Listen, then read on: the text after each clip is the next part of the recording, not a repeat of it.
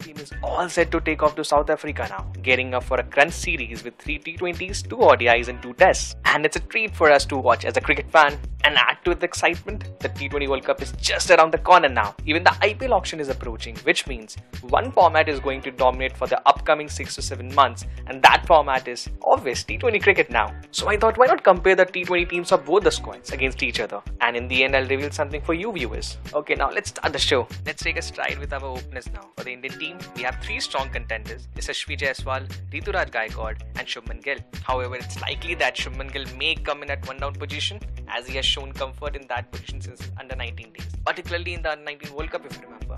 He generally batted around at one down position only in domestic cricket as well. He even expressed his desire to bat in that position when Pujara was dropped from the squad after a World Test Championship final against Australia. Considering his request and the team's need for the stability in the middle overs, Shubman Gill could emerge as a number 3 T20I batter for India in this T20I series. Well, Rohit Sharma and Virat Kohli took a break during this white ball carnival in South Africa now, providing opportunities for players like Shubman Gill and Rituraj Gaikwad to secure their spots. On the other hand, Rituraj Gaikwad typically plays the role of an anchor. As seen in the Australian series just now, he has the potential to take on bowlers after settling down. If the team is looking for a right-left combination, especially on Proteas surfaces, the management could consider pairing Rituraj with Yashasvi when it comes to opening. With Yashasvi, we know that he normally takes bowlers aggressively, and Rituraj focusing on strategic strike rotation. Such a partnership could be a promising opening for India in this T20I series. South African batting lineup is transforming with the inclusion of young talents like Matthew Britsky and Donovan Fervia. Despite their limited experience playing in the familiar home conditions provide the Proteas with a slight edge. We know that T20 format, being compact and dynamic, really fickle, demands quick thinking and adaptability to varying game situations. Just for your example, consider a scenario where the score is 13 for 2 with 16 overs left, what they will do. Or 150 for 4 and 3 overs left, that's it. Then what will you do?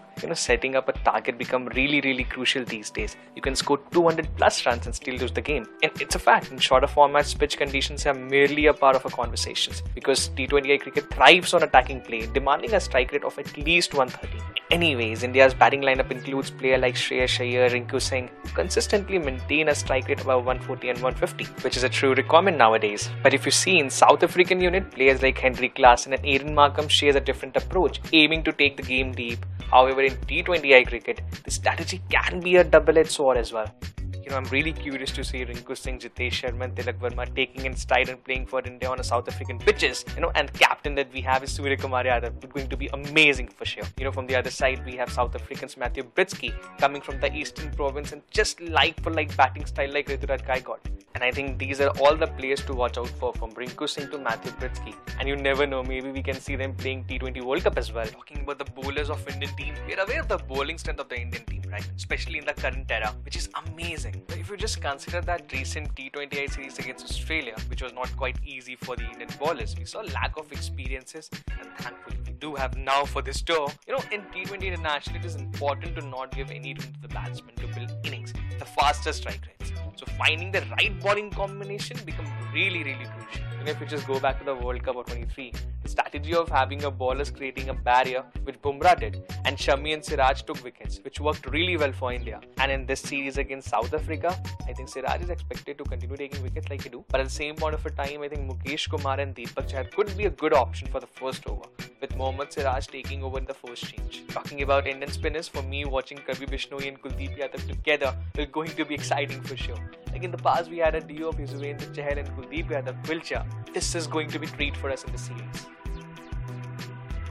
Of Washington Sundar in that first 11 would be interesting for sure, because we have Ravi Bishnoi and Kuldeep Yadav right now. And according to me, the probable first T20 11 in Kingsmead Durban could be this.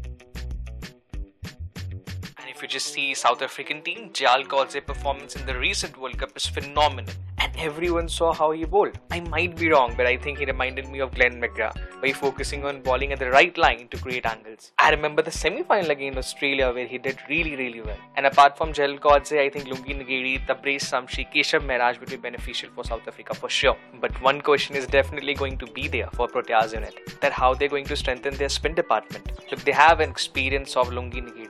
Look, they have an experience of Keshav Maharaj and Tabraiz Shamsi. and sometimes Adam Marker might play a role as a part-time spinner. But if you ask me, I think I'll rate Indian spinners higher than them. If you just go and check the recent ICC T20 ranking for the bowlers, Ravi Vishnu is on the top. I think he's doing phenomenally well for his team now. And then we have Kuldeep Yadav as well. Washington Sundar. We have a nice balance of spinners which is required now. But the question is about how going to rotate with the fast bowlers, because fast bowler will going to play an absolutely important role in the series.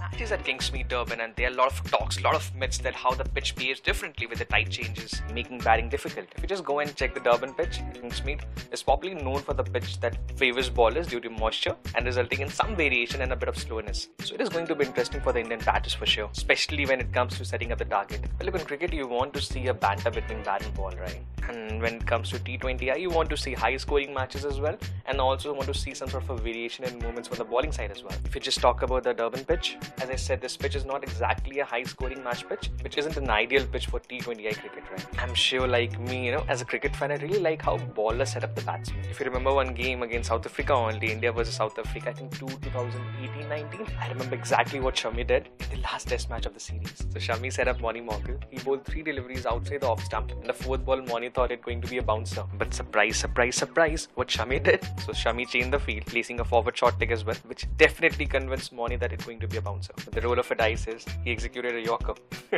And Moni was bowled out. Jeez, it was an absolutely crazy man. It's got him. Timber is disturbed. They've got another one. Wow, what a collapse this is.